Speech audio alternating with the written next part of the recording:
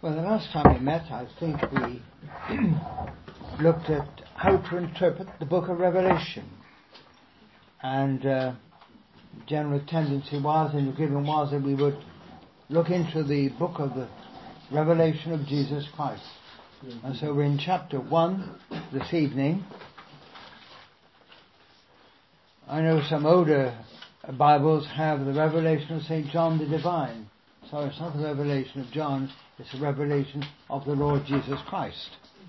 So, and this is what really particularly comes in this first chapter, as he's revealed to the Apostle John. So let's read through chapter 1.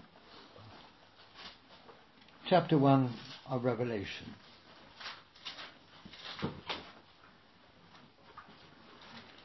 The revelation of Jesus Christ, which God gave him to show his servants things which must shortly take place. And he sent and strengthened and signified it by his angel to his servant John, who bore witness to the word of God and to the testimony of Jesus Christ, to all the things that he saw. Blessed is he who reads, and those who hear the words of this prophecy, and keep these things which are written in it, for the time is near. John, to the 7 churches which are in Asia, Turkey today.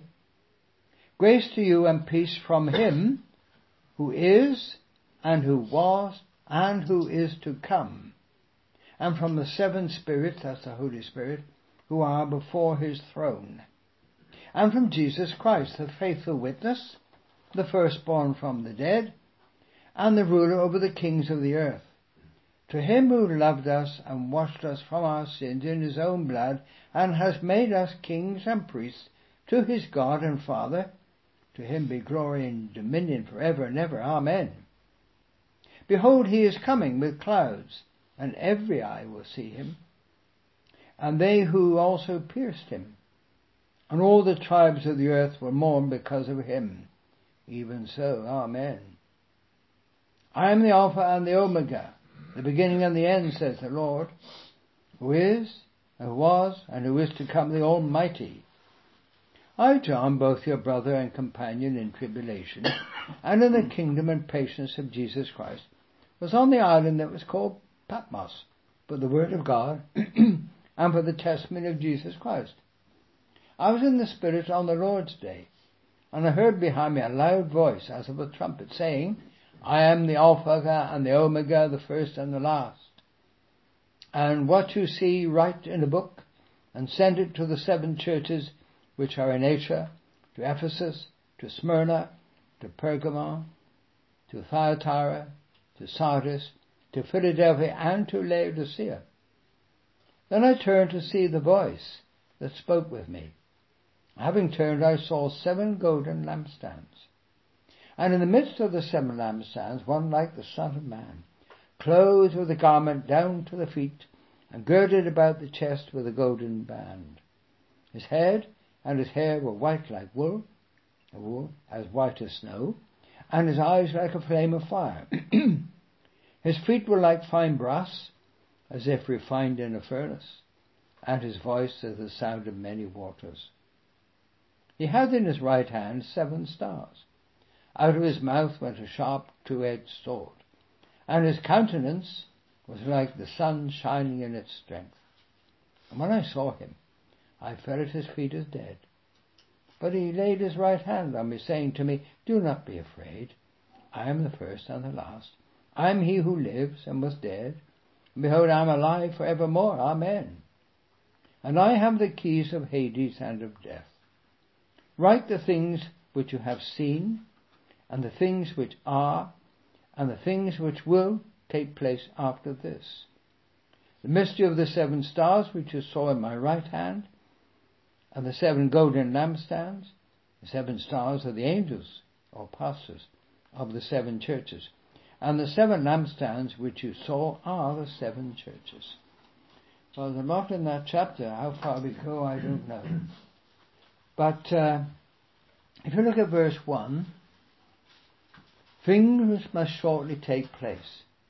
Now clearly what we know in the book of Revelation did not take place immediately. And I explained last time the word shortly takes place is the Greek entaxes, and it's not the soonness of an event happening quickly or very soon, but rather when it does happen, it happens very suddenly. Whenever that time should be, we mentioned that last time. It's not the soonness of an event, like all the events in the book of Revelation. Much of that, of course, is still future, as we know. So, the beginning of the revelation of Jesus Christ to the Apostle John, this wonderful description which we saw in the middle there. So, John is told to write 12 times. Interesting. The Holy Spirit supervises every word given to John and the revelation of the Lord Jesus Christ.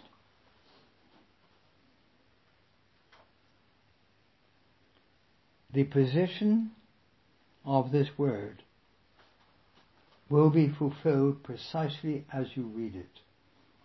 And that's very important. It's a book, of course, to encourage Christians, and particularly those who are persecuted today. It's meant to encourage them. And of course, the Apostle John was there on the island of Patmos. He was there suffering because he was an apostle and a witness for the Lord Jesus Christ. And throughout the book we know that the various pictures of people being martyred for Christ and suffering for Christ, just like John was himself. But in all this, the Lord Jesus Christ is on the throne. He is supreme. Look from verse 5 to encourage us. This would encourage the persecuted believers and encourage John as a revelation was given to him. Verse 5. Jesus Christ, the faithful witness, the firstborn from the dead at his resurrection, the most important person, first person to rise from the dead and not die like Lazarus and Jairus' daughter, and the ruler over the kings of the earth. There it is. Isn't that wonderful? Whatever we may see in the world today, with all this chaos and turmoil, Jesus is on the throne. Amen. He's in charge. Hallelujah. And that comes through in this very first chapter. He is the ruler over the kings of the earth, then and now and will be whatever. To him who loved us and washed us from our sins in his own blood, he has made us kings and priests to his God and Father, and to him be glory and dominion forever and ever. Amen. He's on the throne. And he's going to make us kings and priests as he has done, and we shall reign with him, as chapter 5 says, on the earth in millennium with him. What a glorious privilege. Amen. Jesus Christ, the Lord, the King of Israel, as he will be, he is ruling, and he's made us kings and priests. And verse 7, as you've got here, a quick survey of this, that this is the second advent. Coming with clouds, Matthew 24, and every eye will see him. That's not the rapture, because every eye will not see us go. Nobody will see us go. Gone like that. But when the Lord Jesus Christ comes and descends to the Mount of Olives, the glory shines around and the world will know he is back. All around the world. And of course it says all the people of the earth will mourn because of him. Why? Because our sin put him to death. And that glorious truth comes in several times. In verse 8, and similar with verse 17 and 18. I am the Alpha and Omega, the beginning and the end, says the Lord, and everything that's in between. Who is living, who was in eternity, and who is to come. Second coming. He is the Almighty El Shaddai. He is the Almighty. When it speaks with Psalm 91 about the Lord God Almighty, it's Jesus. So that's just a very brief sort of look at the initial verses here. So let's just have a look at verse 3. Look at verse 3 over there. Here's a promise. It's a promise to every believer. Blessed is he who reads. That's this book, of course. Those who hear the words of this prophecy when it's preached. Not many doing that today. And to keep in your life, in your heart, in your mind, the things which are written in it. For the time is near. Meaning, when the time comes, it will be sudden and dramatic. When the fulfillment of so much of this takes place. Very, very suddenly. But it is an open book. Blessed is he who reads. It's open to everybody. to read, Christian and non-Christian for that matter. It's an open book, but it's a neglected book, isn't it? Don't you think so? Satan hates it because it tells us of his end.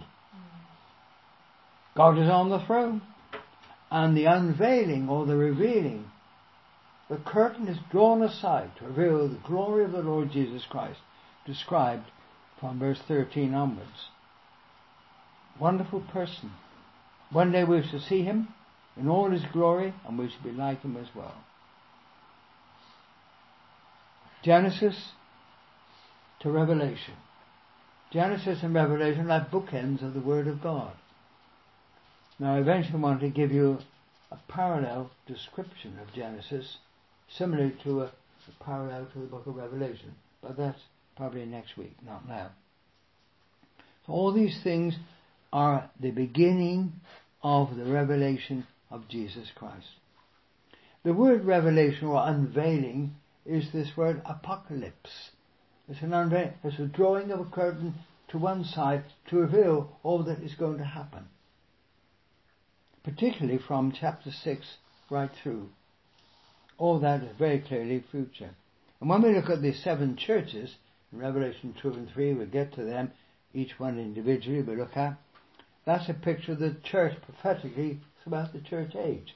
But more of that when we get there. Yes, Satan hates this book.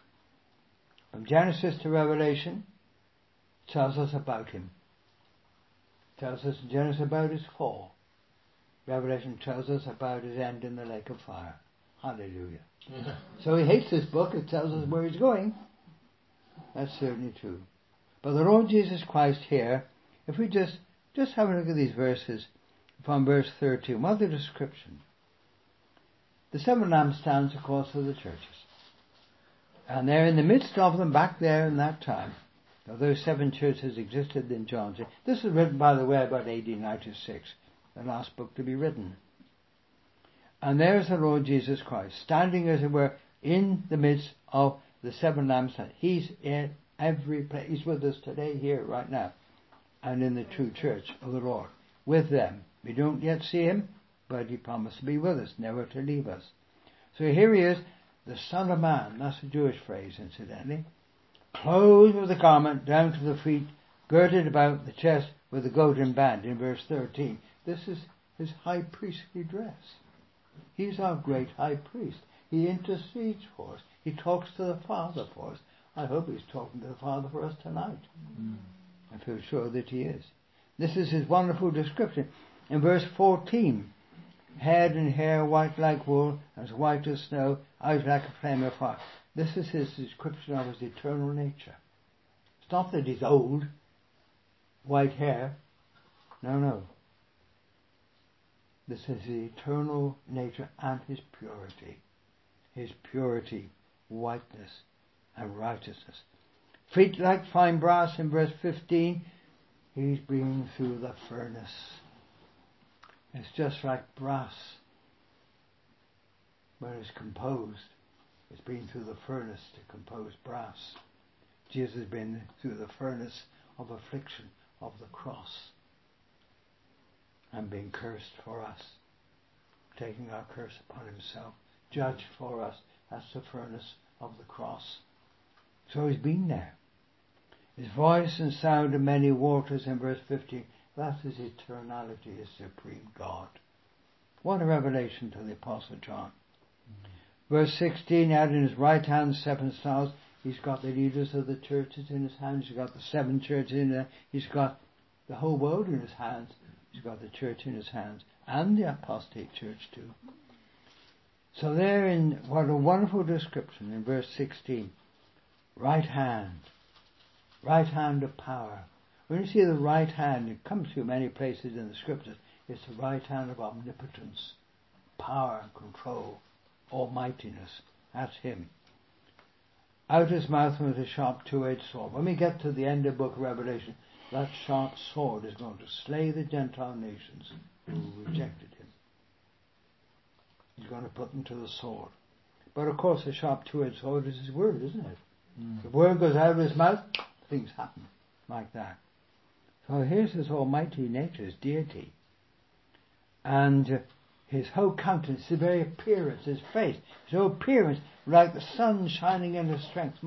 You think of the transfiguration? There he was, and Peter, James and John, Moses and Elijah joined them up on the Mount of Transfiguration, probably Mount Hermon, there's snow dazzling. And there he was, his whole brilliance shone. It shone out, the Shekinah glory, shone out from in all glory and majesty, Shekinah splendor. Terrific. That's him, like the sun shining in his strength. What a wonderful description. Isn't it amazing how John was able to grasp this and write it down? It must be very difficult to try and grasp this and write it down, but he had the Holy Spirit to give him the words to say. And of course, what a fearful experience. He was flat on his face. Oh, he was flat on his face. Look at verse 17. I felt as if I was flat on my face. I fell at his feet as dead. But oh, isn't he kind, gracious shepherd, he lifted his hand. John, come on, stand up on your feet. Stand up. Don't be afraid. Don't be afraid. I am the first and the last. I am he who lives, was dead, behold, I am alive forevermore. I've got the keys of Hades and of death. Hallelujah for that. So that's what we're looking at today. In the apocalypse, the unveiling, the drawing back of all the preceding. And God is on the throne. It unveils Jesus Christ. It reveals the Father too. And here Jesus, yes, he's a prophet. Much of his prophecy is in his Gospels. But he's a prophet here telling about the future to the Apostle John, who writes it down. He's a prophet. He's a king. He's a high priest. Hallelujah. He's the judge of the nations. We meet him at the judgment reward throne of Christ. That's later when we go. And for the world is divine justice and retribution. Go back to 2 Thessalonians with me, would you? 2 Thessalonians, go to chapter 1. 2 Thessalonians chapter 1. Let's look at verses 6 to 9. This is what this is all about.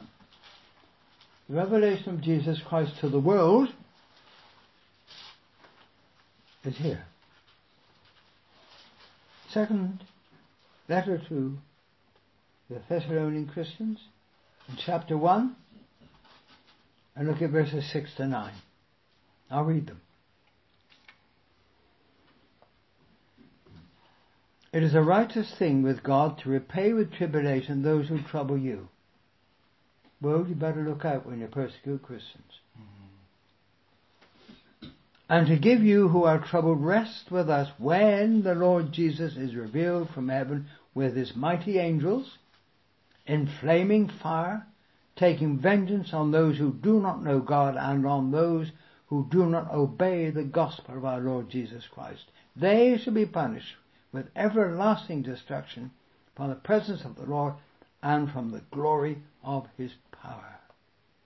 Wow. What a description. Well, that, of course, is displayed as we work through the book of Revelation. That's exactly what it will be. Quite amazing. Now, just before Revelation, go back a page to Jude.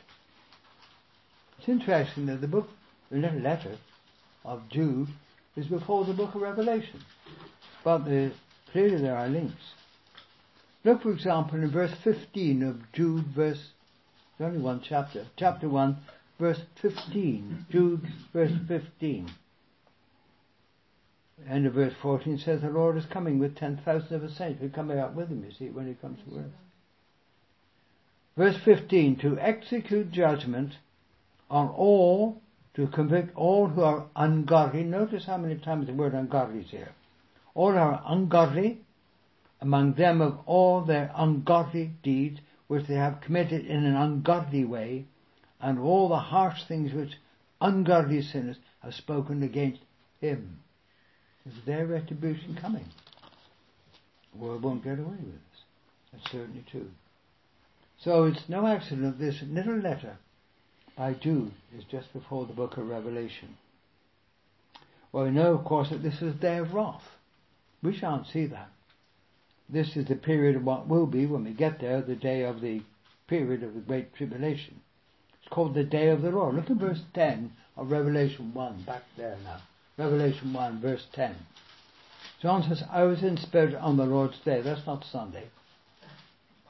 It's meant to be the day of the Lord, because it's this picture of judgment illustrated. I was in the Spirit on the day of the Lord. So his whole Spirit, just like Daniel and just like Ezekiel, carried forward or carried backward in vision form. I was in the Spirit on the day of the Lord. That's a day of terrible times later on in the book. It's a day of... Joel has a wonderful picture of that. I was in the Spirit on the Lord's day, and this is what he receives, this is what he hears. All these terrible things are going to happen. For the one who's Alpha and Omega, the first and the last, and he was told to write all these events, all this in 22 chapters as we have it. So, nothing can be taken away from this word. The Lord is going to keep his word fully and completely, word by word. It is a revelation of him and his purposes for the church, for Israel, and the nations. That's everybody. And eventually, when we get toward the end of the book of Revelation, there's a glorious picture of the millennium, Christ rule upon the earth, and the new earth and new heaven to be created. Wonderful. What a breadth. What a breadth. Verse 16 in chapter 1 of Revelation says, here's one, he holds in his right hand everything. His whole appearance is like the sun shining in its strength. What an effect on John. Shows his power, shows his greatness. Wonderful. This is it. And you see, there's reward for faithful Christians. Now, right through the tribulation saints, many of those are martyred, we know that. The Apostle John, so the historians say, he was not martyred, but he did go through the experience somehow when he's put in boiling oil. Don't ask me how he escaped, I don't know. But the historians say, but he was terribly persecuted, then put on the island of Patmos. He was then released and went back to Ephesus as a very old man. Well, that's a bit of church history going way back. So now look. There is the Apocalypse. Genesis speaks about creation. The book of Revelation at the end speaks about recreation. The millennium, it will go back to what it was before the fall, almost. And then the new earth and new heaven in which dwells righteousness. That will be like before the fall as well. Wonderful that. Go back to Genesis. Go right way back to Genesis. And chapter 49. Chapter 49.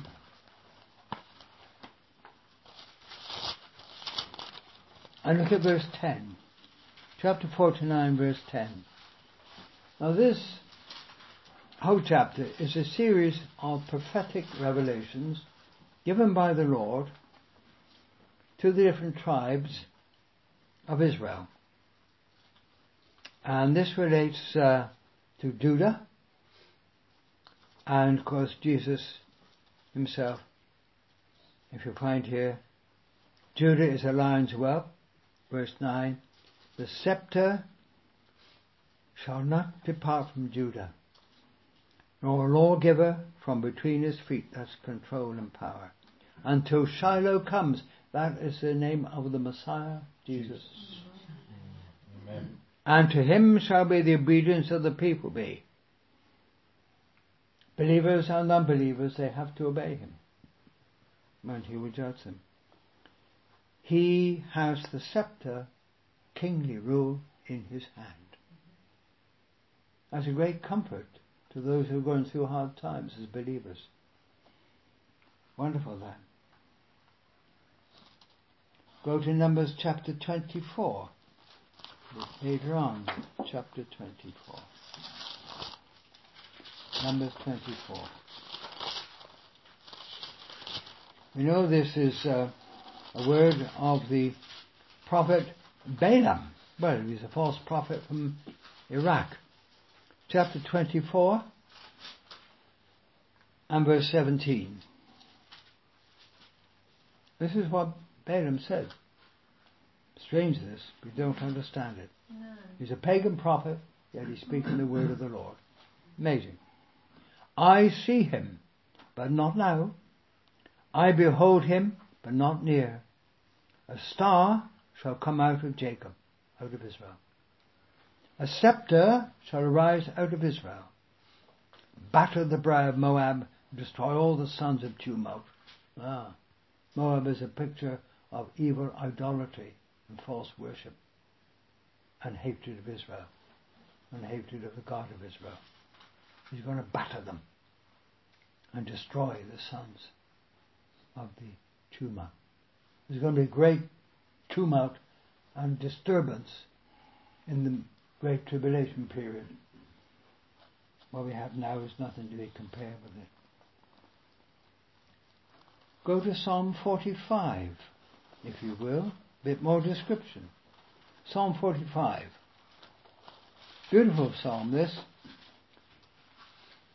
It's headed up, well, these are not inspired, but it's headed up the Messiah and his bride. I spoke about this at the convention recently. In Psalm 45, look at verses 6 and 7. Here again, link all these scriptures together. Genesis 49:10, Numbers 24:17, Psalm 45, 6, 7, and 11. Psalm 45, verse 6. Your throne, O God, is forever and ever. A scepter, there it is again, of righteousness is the scepter of your kingdom, your rule, when you come. You love righteousness and hate wickedness. Therefore God, your God, has anointed you Messiah. All your garments are scented with myrrh and aloes and cassia. Myrrh pictures suffering, aloes, cassia, fragrance. That's his character. Go down to verse 11. This is what the Lord says to the church. The king will greatly desire your beauty. Because he is your Lord, worship him. In all his majesty and glory. Tremendous, isn't it? Now go to the book of Hebrews, chapter 1. Glorious letter, this. Wonderful introduction in chapter 1 of the Lord Jesus. And it's quoted what we just read. Hebrews 1, verses 8 and 9.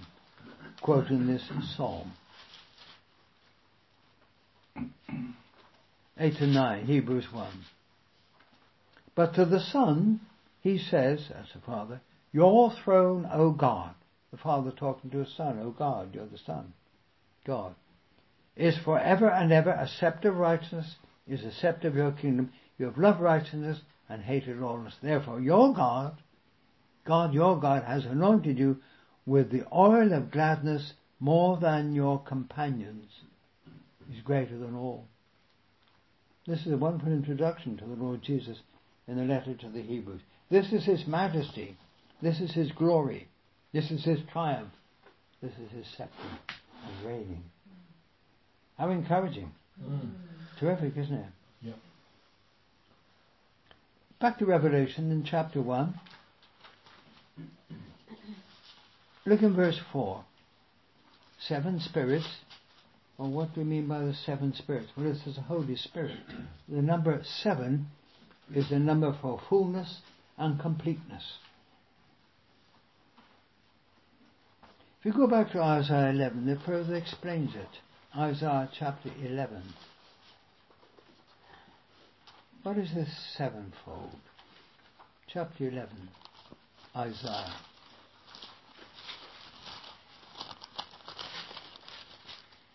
Chapter 11 of Isaiah. Look at verses 1 and 2.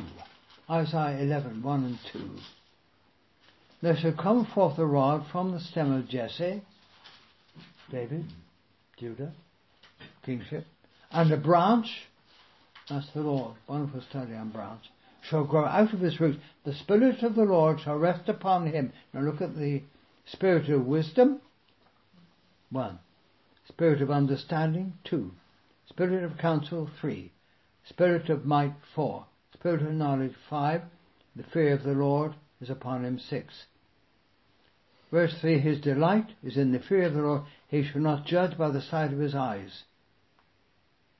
So he has all-seeing power sevenfold of the Lord Jesus, and of course the Trinity, Father, Son, and Holy Spirit. Almost you can't divide them.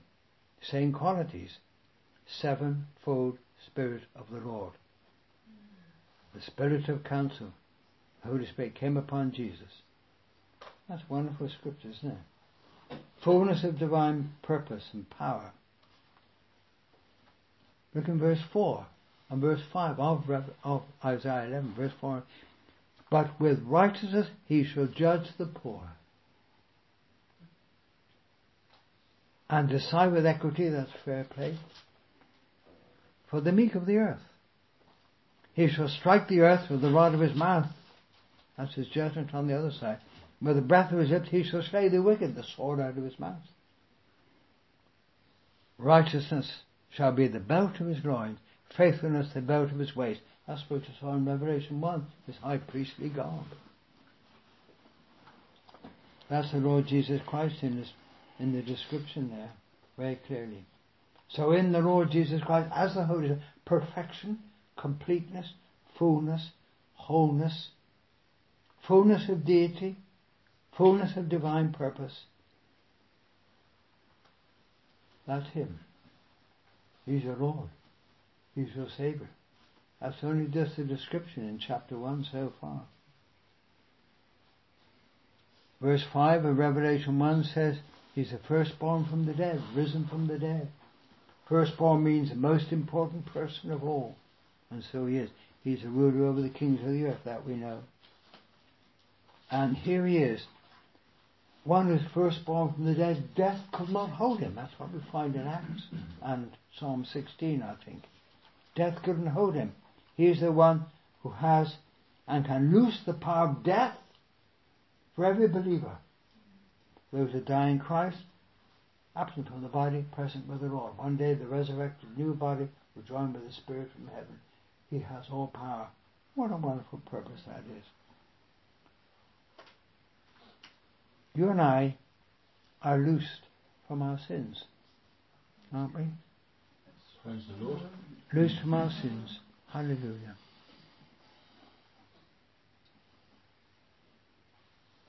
The Father's forgotten them, blotted out like a thick cloud, to be remembered no more. If we confess our sin, He's faithful and just to forgive us and cleanse us from all unrighteousness, and He won't remember it. 1 John 1:9. I know That's that right. very well. Yeah, you've got it. He doesn't remember our sin. What He sees in you and me is the Lord Jesus Christ, His Son, Praise God. being formed in us. One day we shall be like Him. One day we shall see Him as He is. What a picture of His majesty here. What a picture of His power here as Almighty. Wonderful, isn't it? Look in verse 6 while we're there. He has made us kings and priests to His God and Father, but He's the supreme King.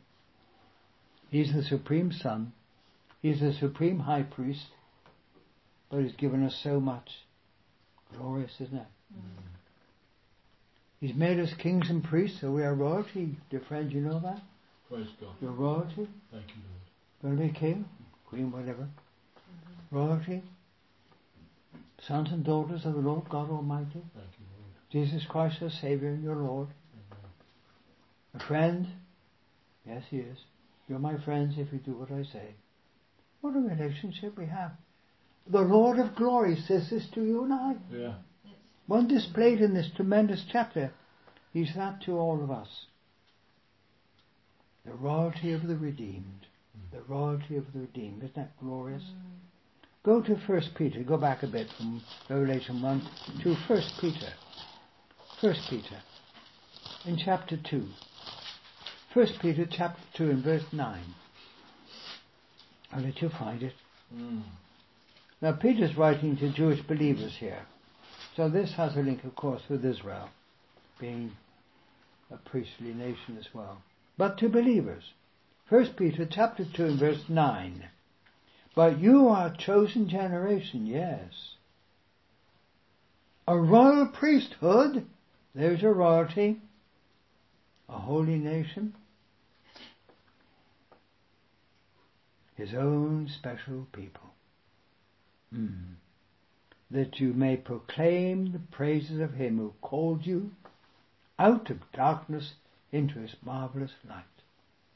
Once you were not a people, but now you are the people of God, verse 10. Who had not obtained mercy, but now have obtained mercy. Wonderful. Now you have that unbreakable relationship with the Father and with the Son and the indwelling Holy Spirit. Oh, what a book this is. The Lord Jesus Christ, in his eternality, is an uncreated being. Jehovah's Witnesses, you've got it all wrong. He's an uncreated person. He entered into time in a human body in order to become our Saviour and Redeemer. Hallelujah. Amen. Go back to Hebrews 12.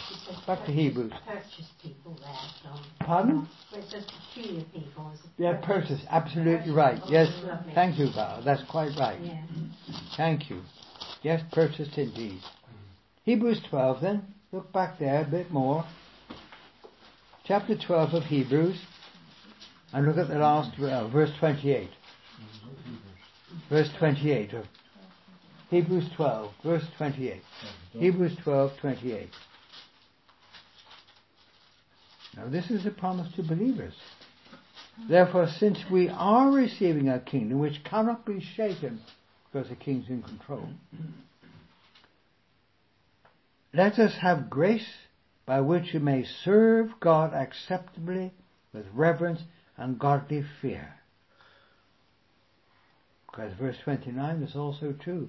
For our God is a consuming fire, full of grace to his redeemed ones, fire, retribution, judgment to the unbelieving world.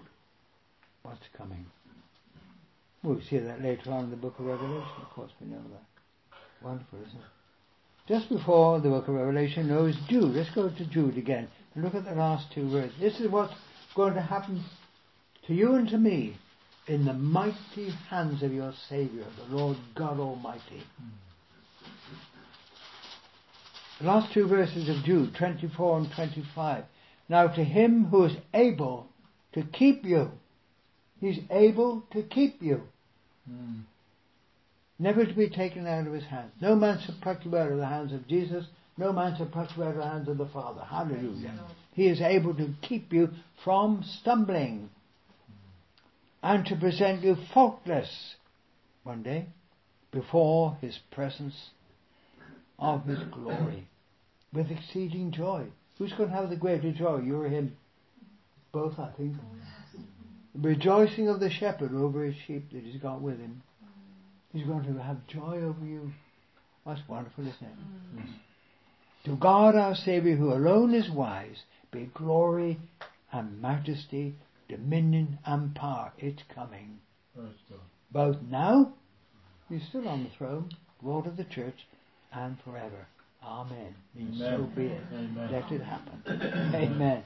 Hallelujah. That's true enough. All right, just turn over the page again to Zechariah, to Revelation, and look at verse 7. He is coming with clouds, and every eye will see him. That's the second coming, not the rapture. They also who pierced him, that's the Jewish people, your sin and me. All the tribes of the earth, all the nations of the earth will mourn because of him. Even so, amen, it will be so as well. Now, I love the book of Zechariah. Tremendous book of prophecy, greatly neglected. Go back to the last book, but one in the Old Testament, to Zechariah. Malachi is the last one. And we want Zechariah. Chapter 12. Zechariah chapter 12. Well, two verses. First one's in chapter 12 and verse 10. Zechariah 12 and verse 10. This is a promise of the Lord to Israel. He's king of Israel, you know. Chapter 12 verse 10 of Zechariah. I will pour, this is the Lord speaking, isn't it? I will pour on the house of David and on the inhabitants of Jerusalem the spirit of grace and supplication. Then they will look on me whom they have pierced. That's what we read in Revelation 1. They will mourn for him as one mourns for his only son. He is the only son of Israel. And grieve for him as one grieves for a firstborn. Yes, how true that is. Go to chapter 14, verse 4.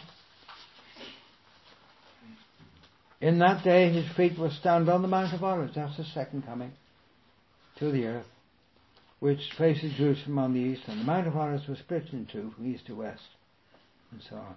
His feet will stand on the Mount of Olives. He promised it. And in Revelation 1 verse 7, you've got it there, go back there. He's coming with clouds, he'll ride with him, and they who pierced him. Well, the Jewish people had their responsibility as well, of course. Word Amen comes several times in this letter, or book. In chapter 1, Amen. It means so be it, quite definitely, and for sure, absolutely, certainly, surely, and positively. Well, that's Amen. Definitely, assuredly, absolutely, certainly, surely, positively. Without any doubt whatever. Amen. So be it. Isn't that terrific, isn't it? Yes. Well, what about that? How do we perhaps think about this? In verse 8 of Revelation 1, just quickly, I am the Alpha and Omega, the beginning and the end, says the Lord, who is, who was, and who is to come, the Almighty. Go back to Genesis. No, don't go now, just think about it. God gave the first word, and he'll have the last word. Amen. Amen? Amen. So we should. That's right. Amen. So we should.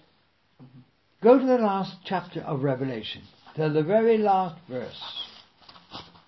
Chapter 22. We take the last two. The last chapter. Look at verses 20 and 21. Chapter 22. 20 and 21. He who testifies to these things, who's that? The Lord. And John, of course. Where is the Lord saying, surely I am coming quickly, I'm coming suddenly. Maybe not soon, but suddenly. Amen. See the word? That's it. Amen. Even so, come Lord Jesus. That's what we say. Yeah. Verse 21, the grace of our Lord Jesus Christ be with you all. Amen. The last word. He is the last word. He will have the last word. He had the first one too. In Genesis, didn't he? Why do people say amen when it says amen? Amen, amen, doesn't matter which. Whichever you like. Yeah. Yeah. In Revelation chapter 1, go back there again, we'll quickly come more or less to an end. In chapter 1 verse 8, we've got that he is the Almighty. That's Psalm 91, we won't go to, but it means El Shaddai. We looked at El Shaddai, I think, once before maybe. Comes from the Hebrew word shad, which means breast. Come close to God's breast. Oh, I love that. Those who are suffering in Christ, suffering persecution, suffering illness, suffering bereavement, whatever it is, come close to the Lord's breast. Come close. He said, come close to me. See, his character's coming out tonight, isn't it? Yeah. Amen. His character's coming out. He's the God who nourishes you spiritually and look after you physically. He's the one who gives life. He's the firstborn from the dead, and he's the one who gives life. Resurrection. And give a new beginning. A new beginning. The real beginning, Genesis 1. The recreation, and Book of Revelation. Wonderful, isn't it? He is a creator God and the recreator God who's given us new life, salvation. He always breathes life into any situation for his own people. The Holy Spirit is the breath of God. The Ruach, the wind of God. That's who he is. He is the one who ends death for the believer if we should die, not be raptured. The moment we die, straight to be with the Lord. The body decays, we'll have a new body soon. Amen. Now look in complete contrast to verse 9 of Revelation 1. Verse 9. This is what he says. This is John writing. He says, I am your brother, he writes, and your companion in tribulation. Not the great tribulation, but in the terrible times of persecution. In that day, under the Roman Empire and the emperors, and indeed right through to today. he says, look at this, I am your brother and companion in tribulation. Now that comes from the Greek word tribulum. Tribulum. What that word means? It's a threshing instrument of torture. How many Christians then went to the lions or were just food for other beasts?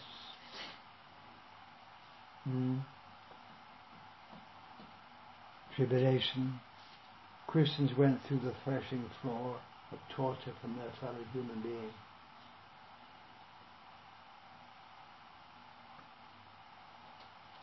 That's very sobering, isn't it, when you think about it? It's a punishment whip. It's called a scorpion. When Jesus was whipped, there was pieces of bone and metal tied into the thongs, lashed across his body until it was nearly ripped to shreds. And Isaiah 50 says, and 52, he was unrecognizable.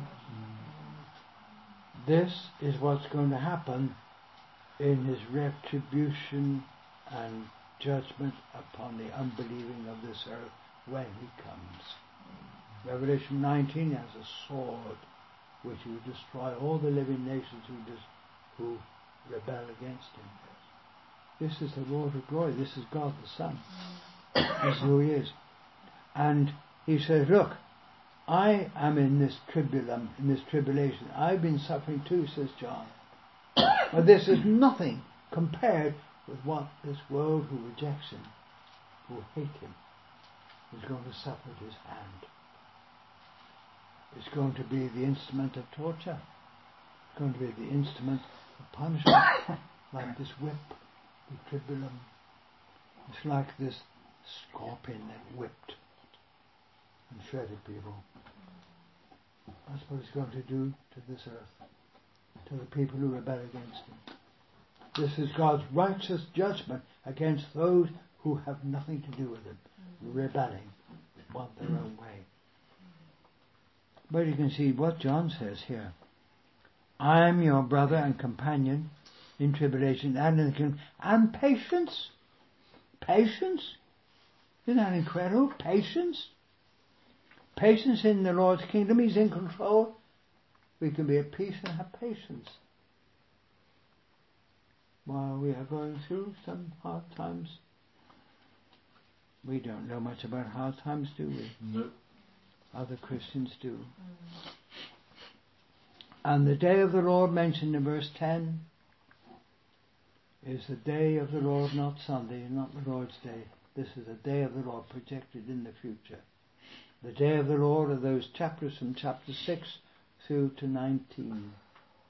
The day of the Lord, you can read through the 3 chapters of Joel and see the splendid description of that terrible day of the tribulum to come upon an unbelieving world. And when we get through, the trumpet judgments announce the judgments. After the seal judgments, and following that is the bowl judgments. There's not going to be much left here, is there? No. 7/12 of this world's population will be killed in the Great Tribulation. It says 1/4 and 1/3. That's 7/12 infractions, over half. That's in the tribulation, let alone what happens after it when he comes. Let's finish at verse 11. I am the Alpha and the Omega. A good place to finish. The first and the last. He says to John, what you see, write in the book and send it to the 7 churches which are in Asia: Ephesus, Smyrna, Pergamos, Thyatira, Sardis, Philadelphia, and Laodicea. We'll get there eventually in chapter 2 and 3. That's something, isn't it? The Lord sees the church of all the church age. Well, 2,000 years now. He sees it all. He's in control of it all. Even apostasy. He permits it. But he's forming his body. He's forming his true church. He's forming his people to take with him for eternal life in heaven. And to come back and rule with him in the millennium. He's the Alpha, He's the beginning, He's the Omega, the end, first and last. And he says to John, now write down what I tell you. And he did, right through to the end of chapter 22.